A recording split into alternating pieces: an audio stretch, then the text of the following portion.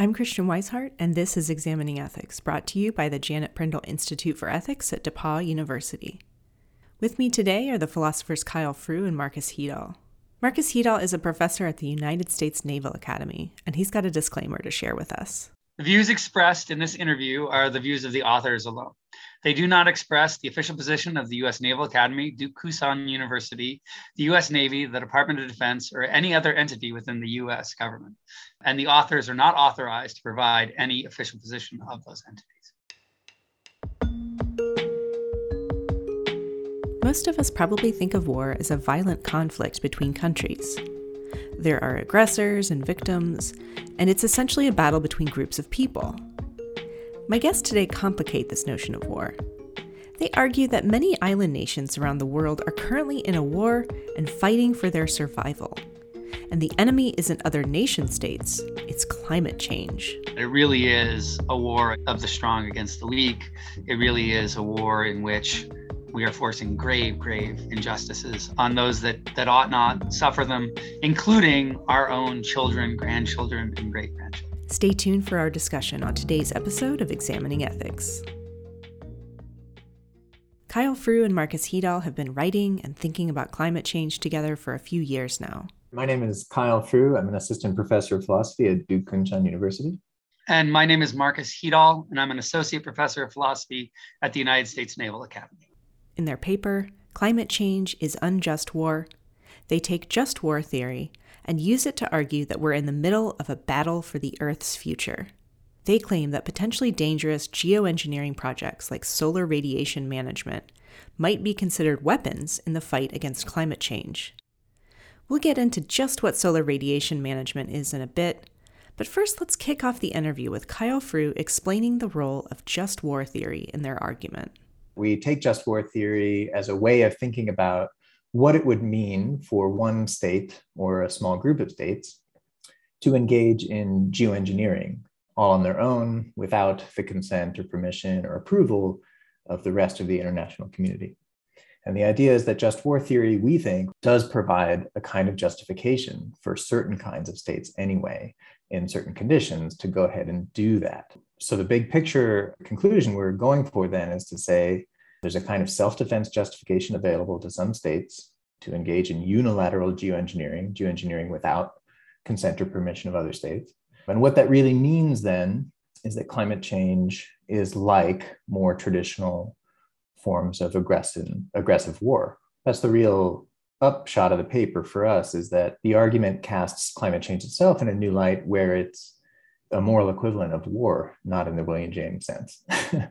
So yeah, you're talking about a specific kind of geoengineering here, which is solar radiation management. And this is basically slowing the amount of solar radiation that can come into our atmosphere. And I wanted to know, first of all, just ethics-wise, why are you focusing on this specific technology as opposed to like just geoengineering in general?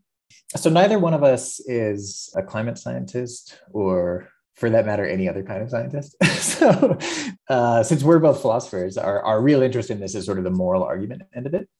So once the topic at hand was geoengineering, really our move was to follow the lead of other people who are more empirically invested and positioned in these kinds of conversations to look at what was already under discussion. Among geoengineering alternatives, the thing that at the time that we were working on this article was getting the most play was solar radiation management, and in particular, the injection of different kinds of particles into the stratosphere to deflect incoming solar radiation. My impression of that discussion is that if that is still largely true, that form of geoengineering is the most promising in terms of making a significant intervention in the climate system that would mitigate the effects of climate change.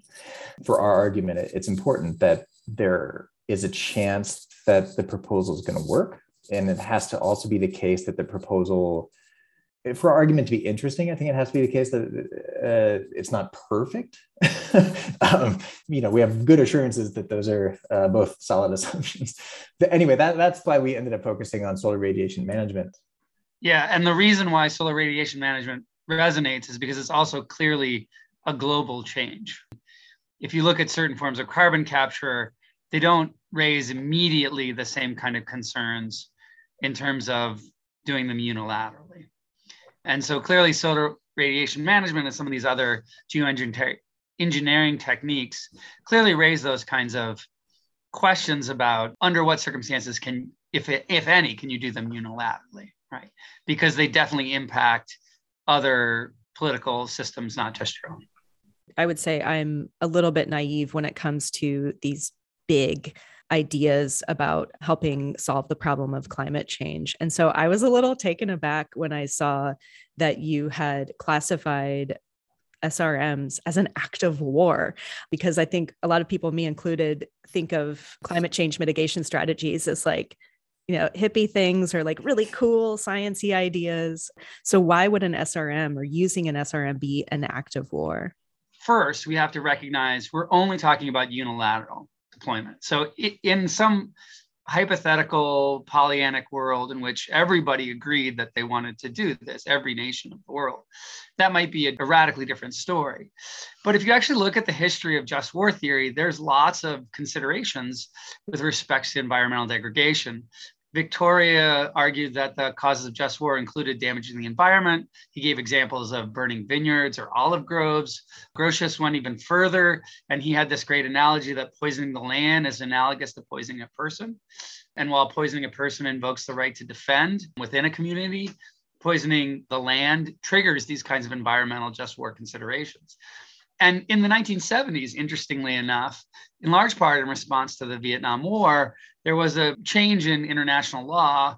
There was a convention in 1977, the Environmental Modification Convention, in large part because people started thinking about these possibilities and recognizing that changing the climate, if you're Canada, to make it warmer might not be appropriate and might be tantamount to an act of war on another nation if it has those kinds of impacts where you're radically changing the way that they live.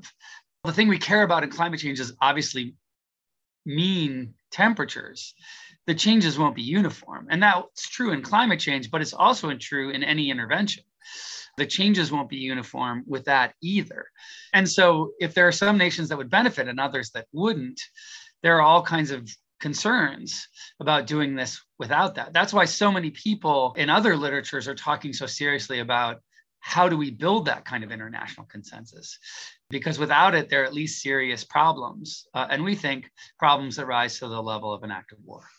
If an SRM does constitute an act of war, you both argue that we need to figure out if it's an unjust act of war or a just act of war. And I thought at this point in the conversation, it might be good to kind of briefly talk about unjust war versus just war. The inspiration to use just war theory as a sort of framework for taking up this kind of question really was that, apart from being a very long-standing tradition that lots of thinkers have contributed to, it's a body of thought that has gotten a lot of uptake, into international law. There's a pretty strong consensus around some aspects of just war theory. So it's a very powerful tool for assessing the ways that states incur on each other's sovereignty. That was sort of the idea, right? And unilaterally making a serious intervention into the world's climate system is a very prominent way of interfering in other states' sovereignty, potentially. So the idea was, well, okay, let's see if just war theory what does just war theory put us in a position to say about that, right?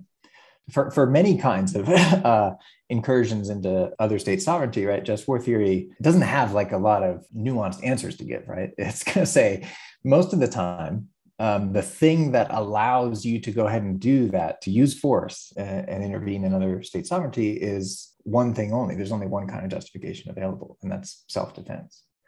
And every other kind of justification isn't going to work. So for our argument, the only kind of justification on the table was going to be, can the case be made that some states could engage in unilateral geoengineering in self-defense? At this point in the conversation, I'm sort of understanding that, but I still maybe have a sort of naive view of war in general, like bad guy invades innocent country, and so innocent country can defend themselves.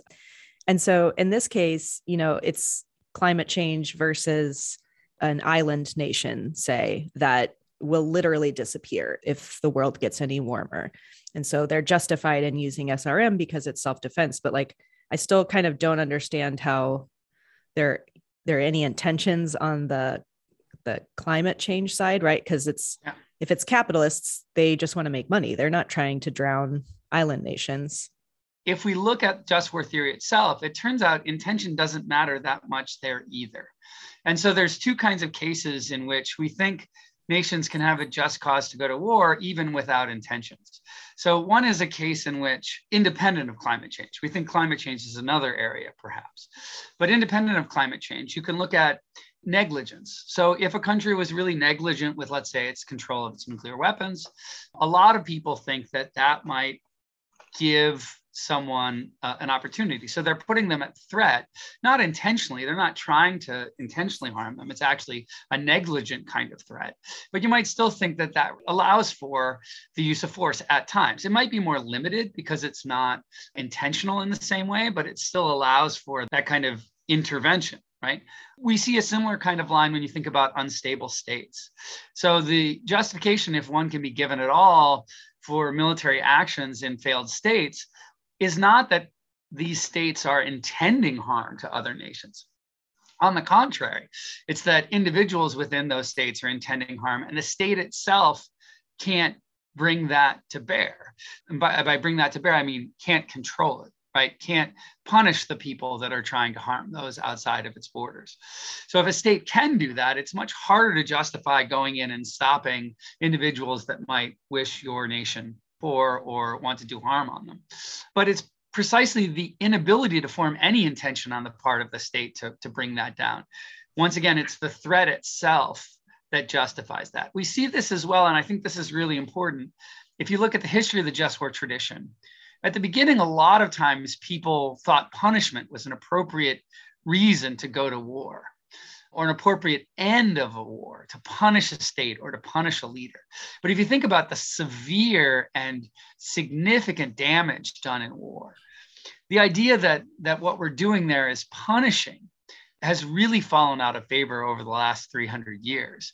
And that we think demonstrates as well that what we're talking about when we're talking about justifying war is the threat itself and not the intention behind it. Now, obviously, if someone has an intention to threaten a nation, like the current situation in the Ukraine, you might think that that threat is much more live, is much more real. But it's the threat itself that matters for a just cause or for a just war, not the intention. I sort of briefly alluded to it, but I realized that we haven't quite outlined what the threat would be. So I wonder if you could give us maybe a concrete example of a place in the world or a country that is right now threatened by climate change. Our argument is focused exclusively on states that face what you might think of as the most extreme possible threat through the effects of climate change. So we're not talking about states that face, drought or coastal erosion or a lot of, domestic migration or many of the other kinds of bad things that might happen as a result of climate change. Our argument is really limited to a small number of states that actually face extinction through the effects of climate change. For the most part, that means what we're talking about is states whose territory is entirely comprised of low-lying land. So we're talking about, for the most part, small states, Pacific Island states like Tuvalu, Kiribati, Vanuatu, places that if climate change continues, will face extinction. As you mentioned earlier, the sort of dramatic version of this is that they'll disappear because sea level rise will just swallow them up. That might well happen, but way before that happens, they'll become uninhabitable, right? They don't have to literally disappear to become places that can no longer be states. And maybe the most acute pressure would end up being, freshwater resources. There are some other places outside of the Pacific that face this danger too. The Maldives are comprised of very low-lying land. Bangladesh has been given a lot of attention because so much of its territory is low, but as far as I can tell, it's not literally going to cease to exist or have territory. So for the most part, we're talking about small island states. And it's important because those are the places that can avail themselves of the kind of rationale that we're providing, namely self-defense, right? Where they're literally defending themselves against no longer existing. And other states, obviously, it's worth discussing bad things that are going to happen to other states. They don't figure in this kind of argument, exactly. I also feel like we haven't sufficiently talked about what are the risks of SRMs, right? Because in my mind right now, I'm thinking, the citizens of Tuvalu are justified in deploying SRMs, and why are they so bad anyway? So I think there's a lot to say about this. I mean, if anyone was going to really try to do this in a way that would be meaningful, in a way that would stand a chance of making a difference in the effects of climate change, I mean, we're talking about a global intervention in the climate system of a completely unprecedented kind. Now, I mean, the only available precedent is the process by which we've created climate change in the first place. But that, of course, was quite an accident. Trying to do it in an orchestrated way to achieve particular results is not something that we've ever done anything like. So there's a huge amount of uncertainty about our ability to do that. Some of the really big categories of worry include something called termination shock, which is the idea that once you start loading the atmosphere with these particles, you're committed to continuing to do it, because if you stop and they all drop out of the atmosphere at once, then you would get really, really extremely rapid climate change that would be disastrous for everybody. So if you're going to start doing it, you're sort of on the hook for continuing to do it and continuing to control it in a stable way for probably a pretty long time. And, you might think, well, is that something that human society is capable of committing to, like a 150, 200-year plan to do something? I don't know. That's one category of worry. Another category of worry is sort of a moral hazard kind of worry, that if this kind of technology comes online, what that means is that everyone's going to say, well, no longer any need to worry about our emissions, so smoke them if you got them. And then we actually won't solve the problem. In some ways, maybe we'll even make it worse, because, of course, solar radiation management doesn't compensate for all the effects of climate change, like ocean acidification, for example, right, is not addressed by this. Another kind of worry is just sort of within the sort of empirical uncertainty that attends any kind of geoengineering proposal is, as Marcus mentioned earlier, the effects aren't just even, right? And so depending on how much of what kind of particle you inject, where the injection sites are, and how that's all managed, you might get very different effects in different parts of the world. And on some proposals, some of the models suggest that it's not even possible to do this in a way that's going to get uniformly good effects. You're either gonna make some places too warm, you're going to affect precipitation patterns, or you're going to make some places too cold. So it seems like on any geoengineering proposal, on any solar radiation management proposal anyway, you're going to get what we would call, in some cases anyway, winners and losers, right? Not everyone's going to come out. It's not just a big happy thing where everyone wins. People in different parts of the world will face different repercussions. So yeah, then how is it possible to justify using SRM specifically as an act of just war? The interesting thing about just war is it changes the framework and the lens from which you look at the problem, right? So the way most people consider geoengineering proposals is from kind of an objective standpoint of all people. And that's an important aspect. But as well, if you think about it from the point of view of countries that are going to cease to exist, you might think that they are allowed to take certain risks because of that fact, especially if they aren't guilty of the problem, right? So Vanuatu, which is one of the places that Kyle mentioned, right? Orders and orders and orders of magnitude less in terms of contributions to the problem than other nations. And so you might think, if you go through the kind of traditional just war proposal, if there is a cause that's just, if there's a threat to them that is significant, if they are a legitimate authority, if they have the ability to speak for a nation, if it is a last resort, and while it may perhaps not be there yet, I would think that we're getting to the point of last resort, that given the kind of inaction at an international level for 30 plus years, at some point, surely these nations might be able to appeal to some sort of means as saying that we've tried everything else. And then there has to be a reasonable hope of success. It has to be proportional. The threat that they're posing to others has to be proportional to the threat posed to them.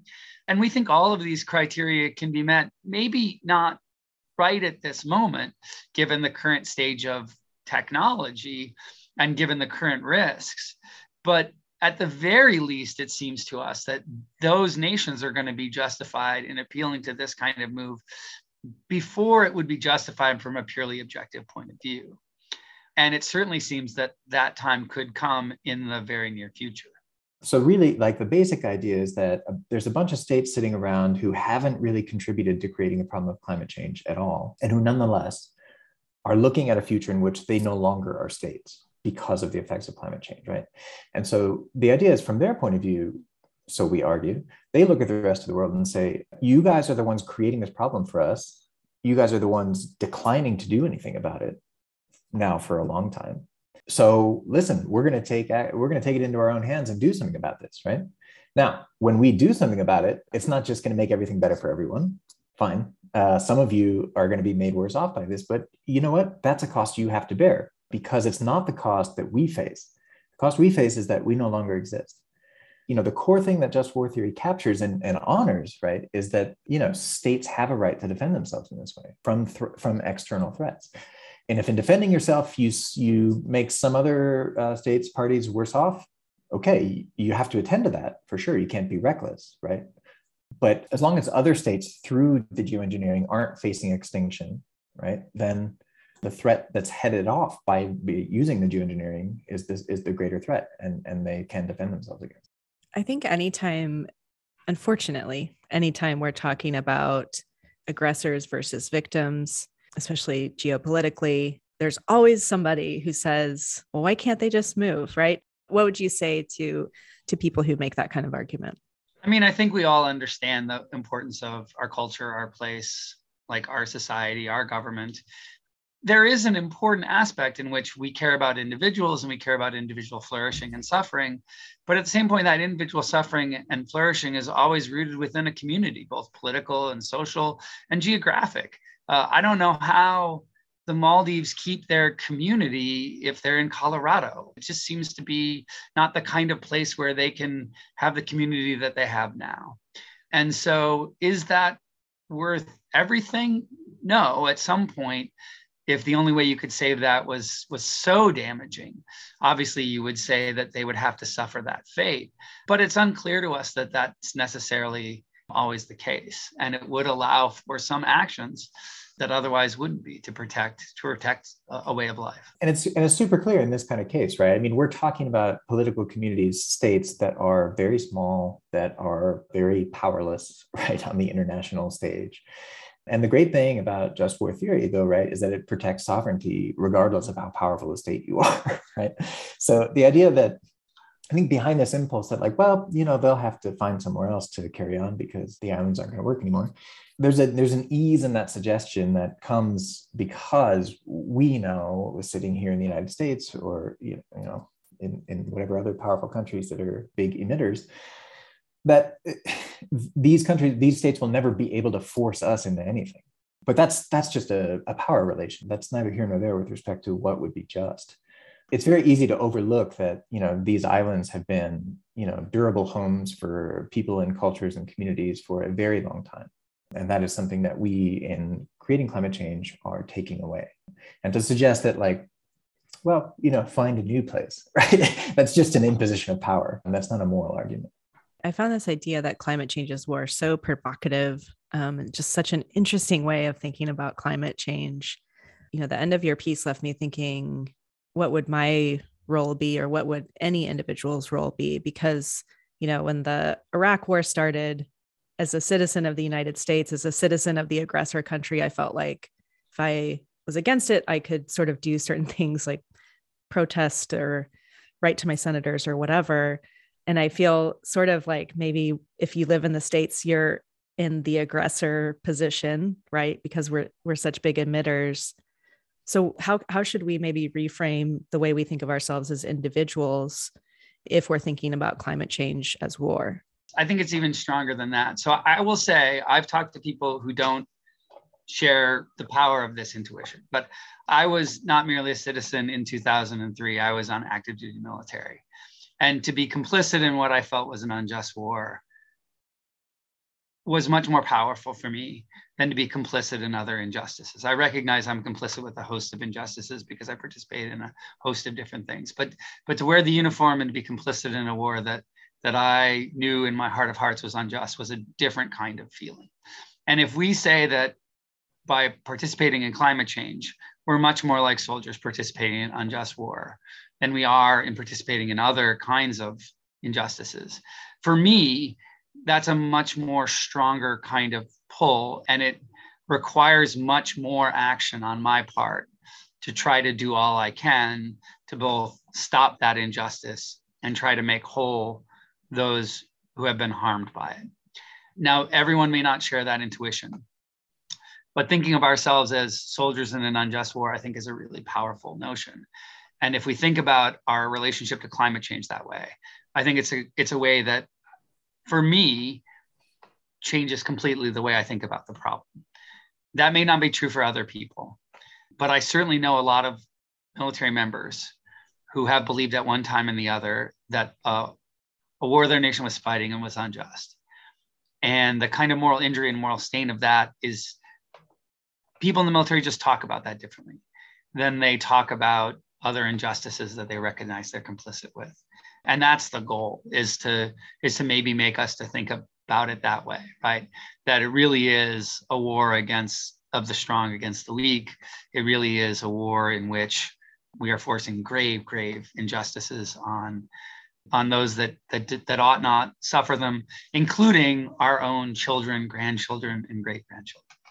You know, the argument taken in this paper really doesn't address individuals, right? We're trying to cast climate change in a new light, mostly thinking, you know, states are the ones who engage in behaviors that are acts of war. So this is a great question, right? Like, what are the implications for us as individuals? And this idea of complicity seems like that's where all the questions are. And I think, you know, in some ways, this is like the question of contemporary human life, is like, how do we're all entangled in so many arrangements, systems, economies that have morally problematic elements. How do we manage that? What are we supposed to do about that? And those are definitely not questions that we even try to answer in this paper. But I think asking them in this particular light that Marcus was talking about, is like, what would you do if you were a soldier who was fighting in a war that you knew was unjust? That's a different way of thinking about what is my place in trying to move towards meaningful climate action. And so I think that's the direction we're certainly interested in pushing, but it's not something that we undertake as part of this argument very explicitly. Why do you care about this? How did you come to this work? We were in graduate school together in philosophy and both had an interest in environmental stuff. And climate change was a place where our different sort of moral theoretical interests really seemed to come together. We both got turned on to sort of like the really extreme end of what climate change is going to mean for some places, right? And we were both looking for ways to think about, what do we do with this? That things are going to be so bad for some places. We were sort of already in a mode of thinking together and working together about things, and those conversations just sort of found their way into this argument. This problem is the defining issue of our generation, and maybe several generations. You know, I saw a meme recently that was like, it was the horror on the look of kids in 2060 when they looked at when they studied history in 2020. And I thought that it got totally backwards, right? That what we've seen in the last few years is nothing compared to what we're going to see in years to come. And I spent a year of my life working on this issue with the Mary Robinson Foundation for Climate Justice. And I think anyone that does that for any significant amount of time becomes convinced more and more of the significance of this issue. And there's not much we can do as philosophers. The one thing, Kyle and I, if we can do any small part, is if we can change the frame in which people look at something. And I think when we both realized that we thought that this was actually not just a metaphorical frame, but a quite literal frame, that climate change actually is unjust war, that maybe that is a small, very small part that we could do. Because as Kyle says, we're not scientists, right? I can't go out there and make things better right away. And I'm certainly not at the levels of policy. As the disclaimer says at the beginning, right? I can't change US policy. I can't speak for the government. But if this dwarfs all other problems that we face, then we need to change the way we think about it. And hopefully maybe our work can do some very small part in doing that. If you want to know more about Marcus Hedahl and Kyle Fruh's other work, check out our show notes page at examiningethics.org. Examining Ethics is hosted by the Janet Prindle Institute for Ethics at DePaul University. Christian Weishart wrote and produced the show. Our logo was created by Evie Brocious. Our music is by Blue Dot Sessions and can be found online at sessions.blue. Examining Ethics is made possible by the generous support of DePaul alumni, friends of the Prindle Institute, and you, the listeners. Thank you for your support. The views expressed here are the opinions of the individual speakers alone. They do not represent the position of DePaul University or the Prindle Institute for Ethics.